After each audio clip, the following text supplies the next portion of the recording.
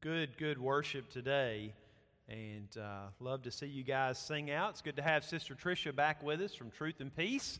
She was gone for several weeks and leadership training and working at our National Association meeting, and she is here back with us today. And I know Tricia has said she had a great time and learned a lot and grew in the Lord, so we truly are excited for her. And it's good to have some old friends of my family, Dennis and Bonnie Jones, with us. They've been here before. They've been at the National Association meeting, and they'll be traveling back to Greenville, North Carolina. Stopped in to see my mom and dad, and so it's always good to see them. Disappointment.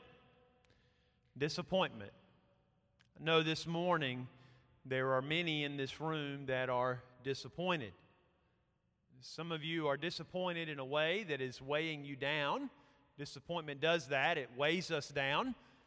And sometimes when disappointment grips our heart, it begins to infect our heart in some ways. Disappointment can. And if you're not careful, disappointment can begin to sour your relationship with other people.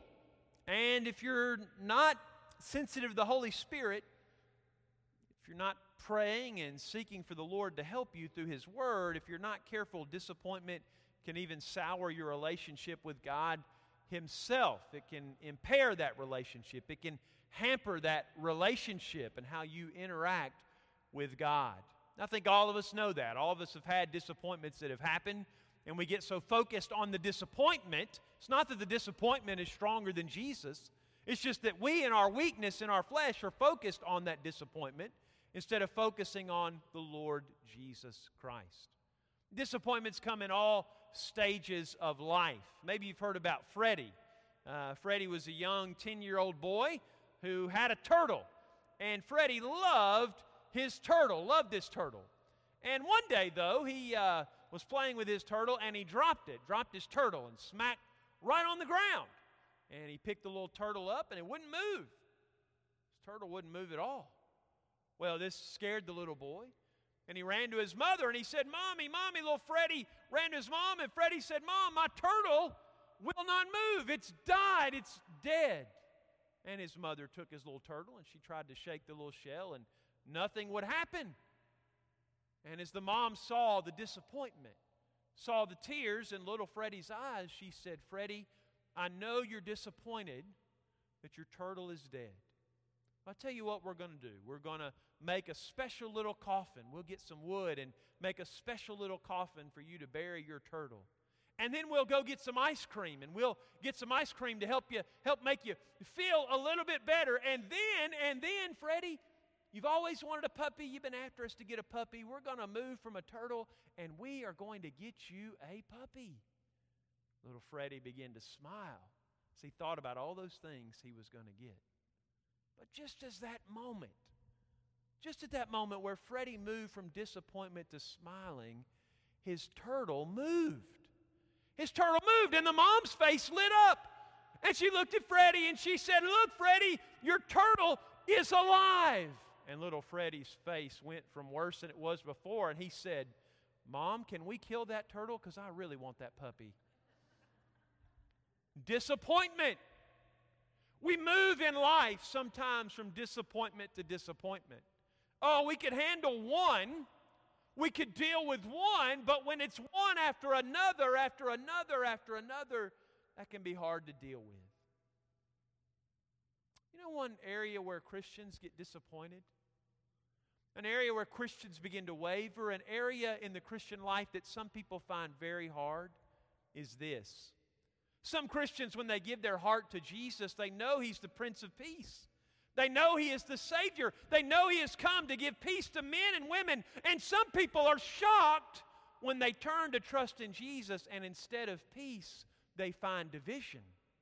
Instead of the peace that they wanted, they find that others are angry at them. They find that at their job or within their family or with their friends, all of a sudden there is division instead of peace. And so some people begin to wonder. They begin to wonder, and they begin to say to themselves, they begin to get disappointed and say, if following the Prince of Peace is like this, why did I do this? This isn't what I thought it was going to be. In the Bible, there's a shocking little statement by Jesus that will help you today to understand why, when the Prince of Peace comes into your life, that brings division with other people. Why that causes conflict in your family and sometimes with your friends. Why is this? There's a little passage that Jesus gave us, little words He said that help us to understand why it is that when the Prince of Peace comes into your life, that the result of that, yes, will be peace with some people, but it will be division with others. And understanding this, understanding why Jesus said this shocking statement and what it means, when you begin to understand it through the power of the Holy Spirit, as the Spirit illuminates your eyes and your heart to understand the passage we're about to read, it will go a long way to helping you deal with the disappointment that hits you when there is division among other people because of your stand for Christ. So we're looking at shocking statements of Jesus for the next few weeks. We've already seen one where Jesus said, "You must eat my flesh and drink my blood." And we saw the other week when Jesus said this, that the crowds began to disperse and they began to run. And even the disciples said, "Jesus, really? Really?" And Jesus asked them, He said, "Will you too be offended at me?" And we've seen that shocking statement, "You must eat my flesh and drink my blood." Today we will see a second shocking statement of Jesus, that He came not for peace, but with a sword. So turn to Matthew chapter 10, and let's start in verse 34, and let's read to verse 39, and let's look at one of these statements of Jesus. There's so many of them. Let's look at this statement of Jesus that is so shocking that the Prince of Peace would say this. Matthew chapter 10, verse 34. Jesus said, He's preaching and He's teaching, and as He preaches and He teaches, He says in verse 34, "Think not that I am come to send peace on earth. I came not to send peace, but a sword. For I am come to set a man at variance, or a man against his father, and the daughter against her mother, and the daughter-in-law against her mother-in-law. And a man's foes shall be, or a man's enemies will be those of his own household. He that loves father or mother more than me is not worthy of me. And he that loves son or daughter more than me is not worthy of me. He that takes not his cross and follow after me is not worthy of me. He that finds his life, the one who is dedicated to just finding his own pursuits, has no time for Jesus or relegates Jesus to some periphery position in the background. He says of that one, the one that finds his life will lose it. But he that loses his life for my sake shall find it. He that finds his life shall lose it. And he that loses his life for my sake shall find it. I came not to send peace, Jesus said, but a sword. Son against father, daughter against mother, in-law against in-law. A sword Jesus brings to relationships. He says, not peace. How in the world do we reconcile that with the one who in Luke chapter 6:27 says, love your enemies and do good to them which hate you, bless them that curse you, and pray for them which despitefully use you? How do we reconcile that Jesus? The Jesus who says, love your enemies and treat them a certain way, a way of peace. How do we reconcile the peaceful Jesus with this violent Jesus that we now see who says, I didn't come to bring peace, but a sword? Here is the deal. And as the Holy Spirit helps you to understand this, and as you see what God's Word is unfolding, it will help you as you deal with this kind of division in your own life. Jesus is not saying in today's text that He brings a sword to intentionally destroy families and friendships. It is not Jesus' intention to set out to destroy families and friendships. His intention is to unify all people through His blood back to Father God, who is the creator of all of us. That is what He desires. He desires for all of us to have a unity together because we are first unified with God through Him. If you are glad Jesus gives salvation to all, say amen. That is His intention. That is what He sets out to do. But Jesus is saying in this text What he is making clear is that loyalty to him will cause his followers and others to be divided against one another, because there are those who do not want the heart to be changed. They do not want their mind to be altered.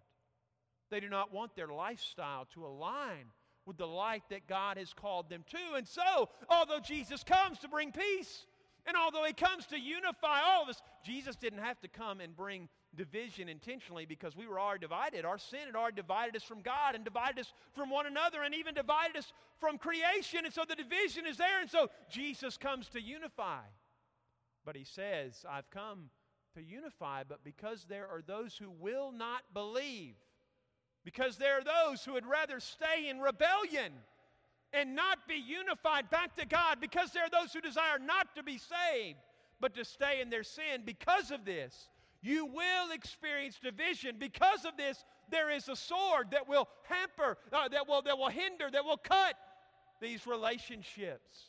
Because there are those who will align with the purposes of God and those who will not.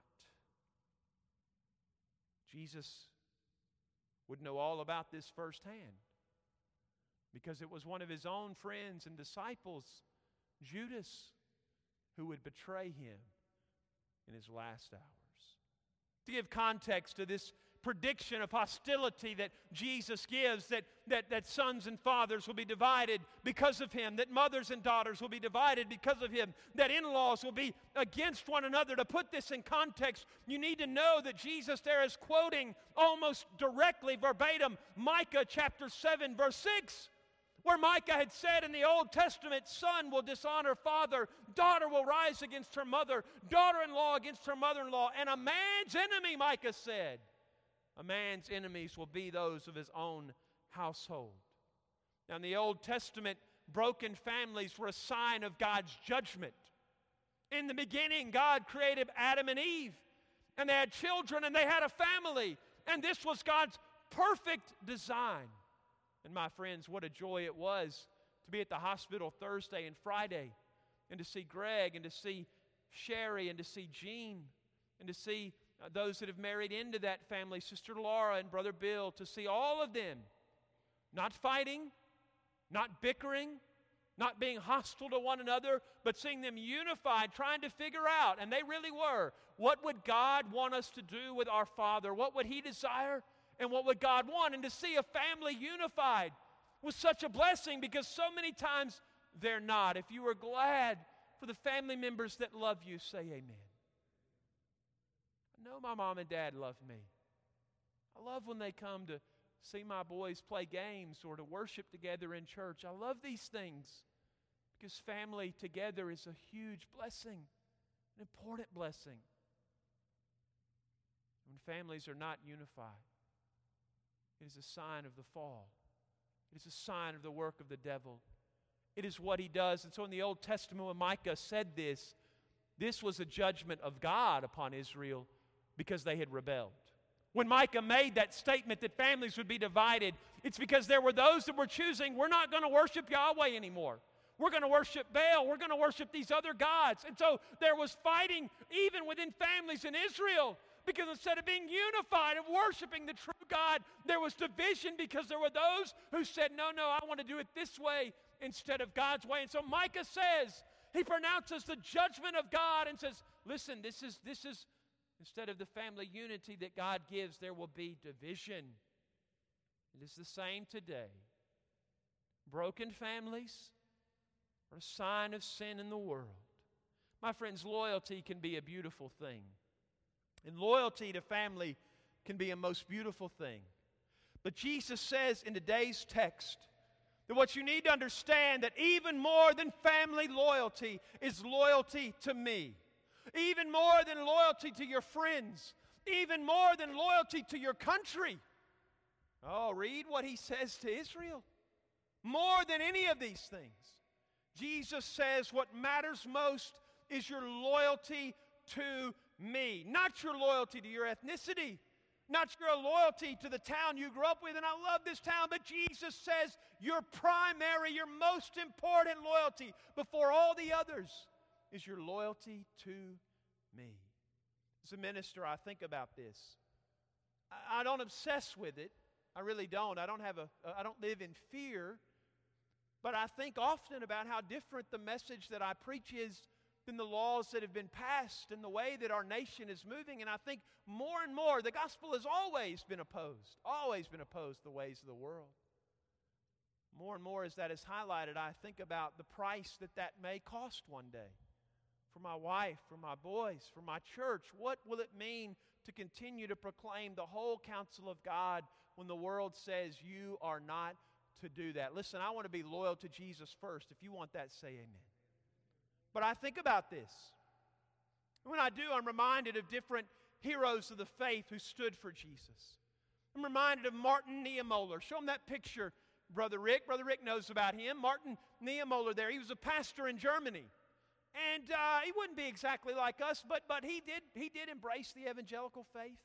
He did believe that you needed to trust Jesus. And Martin Niemöller, because he trusted Jesus, he early on realized, look, you can't give your loyalty to the Fuhrer, to Hitler, and to Jesus. And as more and more as Hitler demanded through laws that churches conform in certain ways, Martin Niemöller, over time, he more and more began to oppose what Hitler was doing, and he began to do it publicly because, you see, Martin Niemöller was a World War I hero. He was a hero in Germany. And so when he spoke, it wasn't just the church that listened, but it was the whole nation because he was a war hero. And more he spoke up and spoke out. And finally, Hitler threw him in jail. Threw him in jail just for speaking out and saying what the government is doing is wrong. They took him and they threw him in jail. If you are glad in this country, so far as I know, none of us have been thrown in jail yet for proclaiming the truth. If you're thankful for that, say amen. I am. That's one thing I love about my country. But Martin kept speaking out. And as Hitler got more and more power, one day he had Martin Niemöller arrested. Hitler was personally vested in him, in seeing him punished. He went and had him arrested and thrown into prison. But Hitler knew this wasn't good. He knew it was a PR disaster because he had thrown this important churchman who was also a national hero. He'd thrown him in jail. And this, all of a sudden, people that weren't paying attention started paying attention. And people started saying, whoa, if he'll do that to this guy, what will he do to us? And so Hitler knew he had a problem. So he went to an individual that had embraced the Nazi Party who had been a minister friend of Niemöller's. And he went to him and he said, I want you to go to the prison and I want you to convince Martin to quit criticizing us and I'll let him out of jail. Tell him if he'll stop criticizing what we're doing, we'll let him out of jail. In a very famous moment, this friend went to the prison to see Martin. And he said to Pastor Niemöller, he walked in and he saw his friend in jail. I mean, a good, upstanding, honest, loyal German citizen in jail. And he walked in, his friend walked in, and just the shock of seeing his friend behind bars. And he very famously said to Martin, he said, Martin, what are you doing behind those bars? To which Pastor Niemöller looked back at him and said, no. The question is, why aren't you behind the bars with me? In life, we have to make decisions about where ultimate loyalty lies. And this is very important that these families are broken or that Jesus will break them, because when Jesus says, if you're going to be loyal to me, you're going to have to choose sometimes between me and your family. Think about this. Listen now. When Jesus says you've got to choose me or your family, He's actually making a statement about His deity. He's actually claiming to be God when He tells them you must choose between me and your family. Because if you go back to Deuteronomy chapter 6, it is obvious that a son or a daughter's obligation and a mother and father's obligation, the most basic, the most foundational obligation you have in Jewish society is to your family. It all starts there. And there's only one obligation in the Jewish family and Jewish societal life that is greater than the family, and that is God. Only God in the Old Testament could supersede, only His law, only His will could supersede your obligation to your mother and father or your mother and father's obligation to you. And the Old Testament makes this clear, Deuteronomy 6, the family is the foundational part of society. But in Deuteronomy 13, listen to this, the law says this. Deuteronomy 13, listen very closely.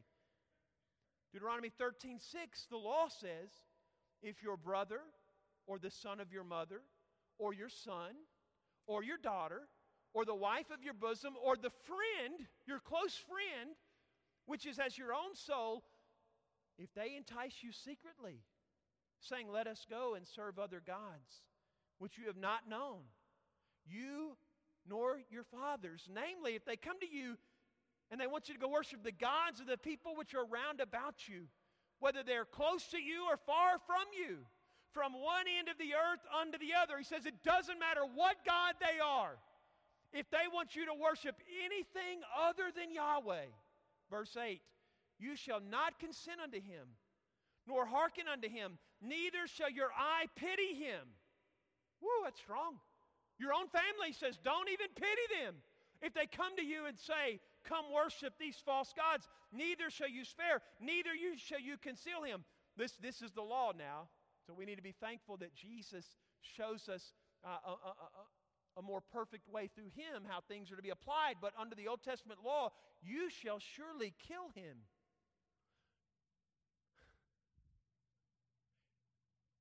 The law of God says, if it's your mother or your father or your son or your brother or your sister or your best friend, if they come to you and tell you, let's not worship the true God, but let's go worship something else, he says, listen, you shall surely kill him. Your hand shall be first upon him to put him to death, and afterwards the hands of all people. And you shall stone him with stones that he die, or that she die, because he has sought to turn you away from the Lord your God, now why would God demand this? He says, because he has turned you from the God which brought you out of the land of Egypt, from the house of bondage. Under the Old Testament, when Micah says that the families are broken, it is a curse upon Israel because they're broken, because the nation is chased after false gods. Only God could say to these family members, if they try to lead you away, you end their life. If they try to lead you away, do not go along. You stop what they are doing, because this is great wickedness. On the Old Testament law, only God could step into the family. Only he could step in and say, listen, don't you do this. Don't you go with this family. If they're trying to put family pressure on you to be obligated this way, only God could step in and say, do not do this. So when Jesus says to them, you will either choose me or your family, it is only God who had a right to say that to the Jewish people. And so when Jesus says it's either loyalty to me first or loyalty to them first, Jesus is saying there's no other way. You got to be loyal to me first, because I am your Lord. And he's also saying there, I am very God of God. Oh, if you believe that Jesus deserves loyalty today, say amen. He came to bring peace. He came to set people free, just as the Jews had been freed from bondage in Egypt. But how did the people respond to that freedom? Some of them responded by turning away from the God that had set them free. And now in the New Testament, Jesus says, you must understand that your first loyalty is to me. There's so many things we put before Jesus. But Jesus says to us in this morning's text, if it comes down to a boyfriend or a girlfriend and me, you better choose me. If it comes down to a job and your relationship with me, Jesus says you better choose me. If it comes to pursuing wealth, certainly illegally, or me, you better choose me. But if it comes to pursuing wealth in a way that will hurt and hamper and destroy your relationship with me, or hurt your family from being close to me, Jesus says you better choose me. In fact, Jesus is saying, if any way of your life, any crevice, any attitude, if anything about you is in opposition to me, then you must understand with Jesus it is an all or nothing proposition. In all of Judaism, the highest obligation is to the family except for one, the obligation to God. And Jesus says, I have come not to send peace, but a sword. I've come to set a man at variance against his father, the daughter against her mother, the daughter-in-law against her mother-in-law. A man's foes shall be they of his own household. He that loves father or mother more than me is not worthy of me. He that loves son or daughter more than me is not worthy of me. And he that takes not his cross and follows after me is not worthy of me. Can I tell you something today? The truth of the matter is that Jesus and God's Word makes clear in other places is that if you actually were to put even your own family before Jesus, then you're really not loving that family member anymore. If you have a family member that you know is in sin, and we'll just use an easy one.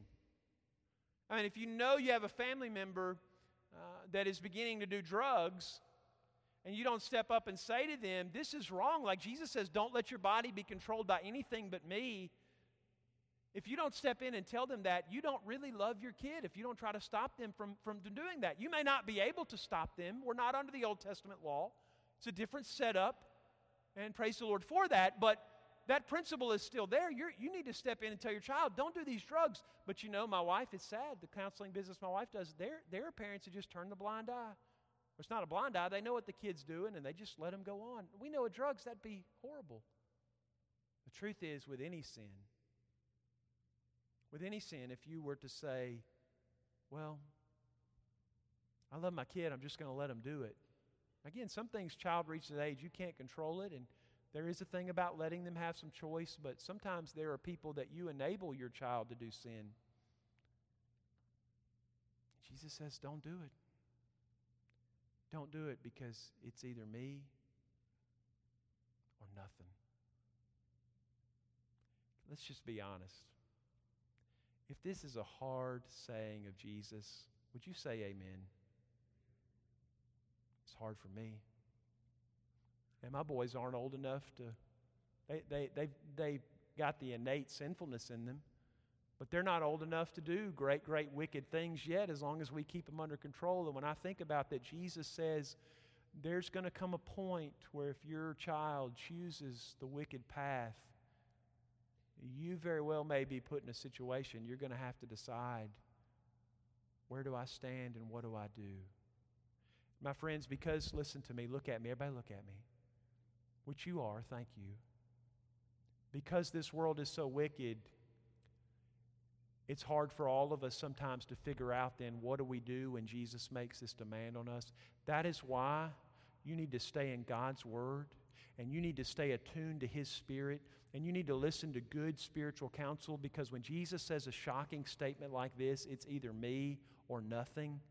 To understand how you navigate the issues that come up in your life, you better be attuned into the Word of God, or you will have no clue what to do.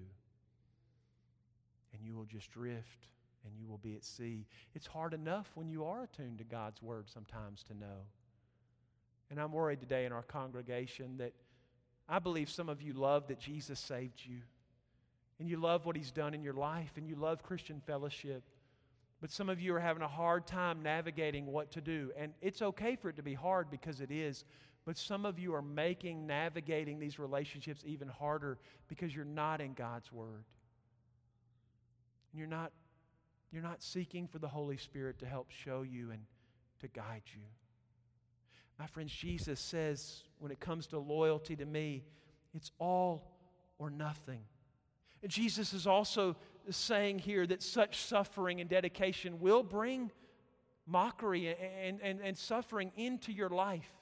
He says, look at it again real quick as we wind down here. Verse 38, he says, he that takes not his cross, he's saying you got to choose your loyalty. And understand something about this loyalty. If you choose me, you're going to have to take up a cross. Well, what is a cross? It is an instrument of death. He that takes not his cross and follows after me, Jesus says, is not worthy of me. What does the follower of Jesus do? He must take up this cross knowing that there will be division, that there will be those that will not accept you, that will not embrace you because of your love for Jesus. But this is what a follower of Jesus does. He picks up his own cross and he bears it because Jesus has bared the cross for us in Jesus' day. And we know this from his own crucifixion. Right, you know, Jesus had to carry his cross part of the way, and then he couldn't do it, and they got another guy to carry it. That was a practice within Roman society, that often they would make the criminal carry his crossbeam as an angry, raging mob would assault them both with words and maybe throw things at them, and a criminal had to walk with his own cross through the angry mob. So when Jesus says, you must pick up your cross in following me, in this context of family relationships, he's making it clear that following me, if you're going to live my way, sometimes mean as you follow my Holy Spirit and my will for your life, as you take each step where I want you to go, as you are obedient to every word of God, as you are looking ahead to the promise that God has given instead of looking from side to side. He says, as you carry that cross, know that even among your own family there will be those in the crowd that will mock, that will ridicule, that will scorn you, that will say, turn back, let it go, but you must carry the cross. My friends, today you say, I cannot carry my cross. I cannot show this level of loyalty. I cannot do this. I cannot carry my cross. It is too heavy. This is too great of a burden. This statement is too shocking, because who can do such a thing, to have even your own family turn against you because of your loyalty to Jesus? My friends, we sing today that Jesus is stronger. And we sang today the songs of the change that he has made in our heart. Because I would submit to you this morning that you are right. You are not strong enough to carry this cross alone. You are not strong enough to follow God's will for your life. You are not strong enough to step out on faith and do what he wants you to do in this world. But my friend, you do not do it alone, because Jesus carried the cross of all crosses. And so, my friend, today, Jesus does not tell you to pick up a stone and kill one of your relatives who is out of God's will. He has taken that burden away. Oh, you still must stand for right. But you do not pick this stone and throw it anymore. Jesus has applied this in a different way. What he says now to you is not that you pick up a stone and kill, but that you pick up a cross and let him pick you up. And as you walk, he will get you from the beginning of that angry crowd to the end of that crowd. And my friends, it was a blessing. Listen to me, I try not to repeat too much, but I need to say this in a pastoral way. Thursday, when I got to that hospital and I saw Brother Troy's broken body, I saw it. It's the worst thing I've ever seen in my life. Brother Anthony can tell you the same thing.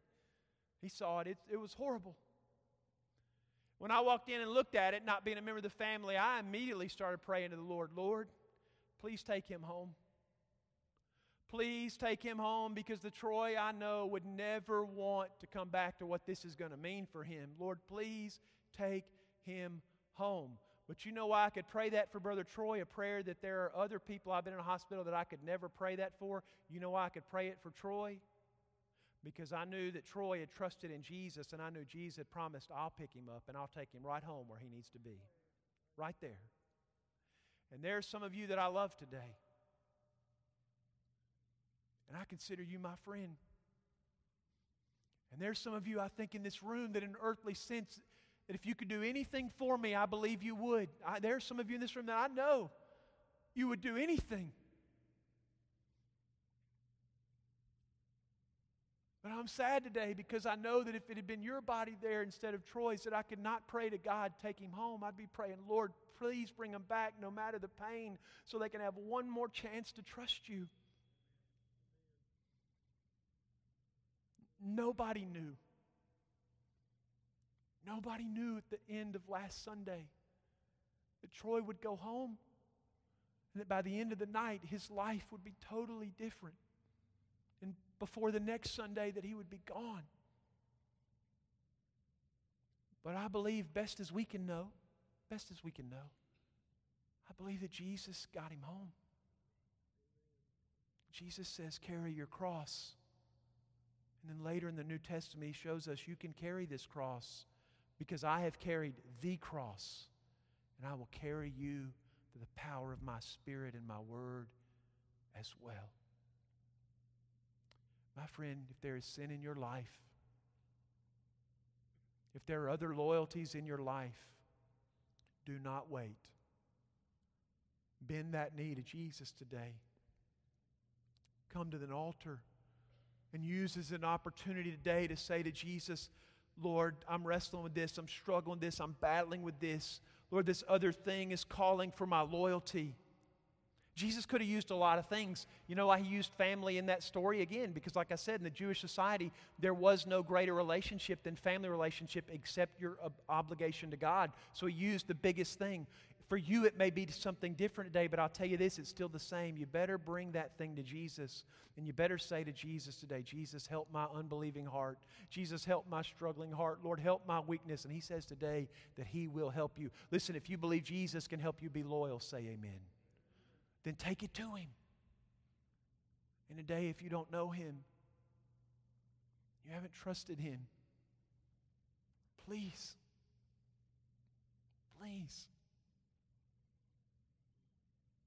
confess your sin and name Him as the Lord of Lords over your life, and you will be saved, and He will get you home. Would you stand with me this morning?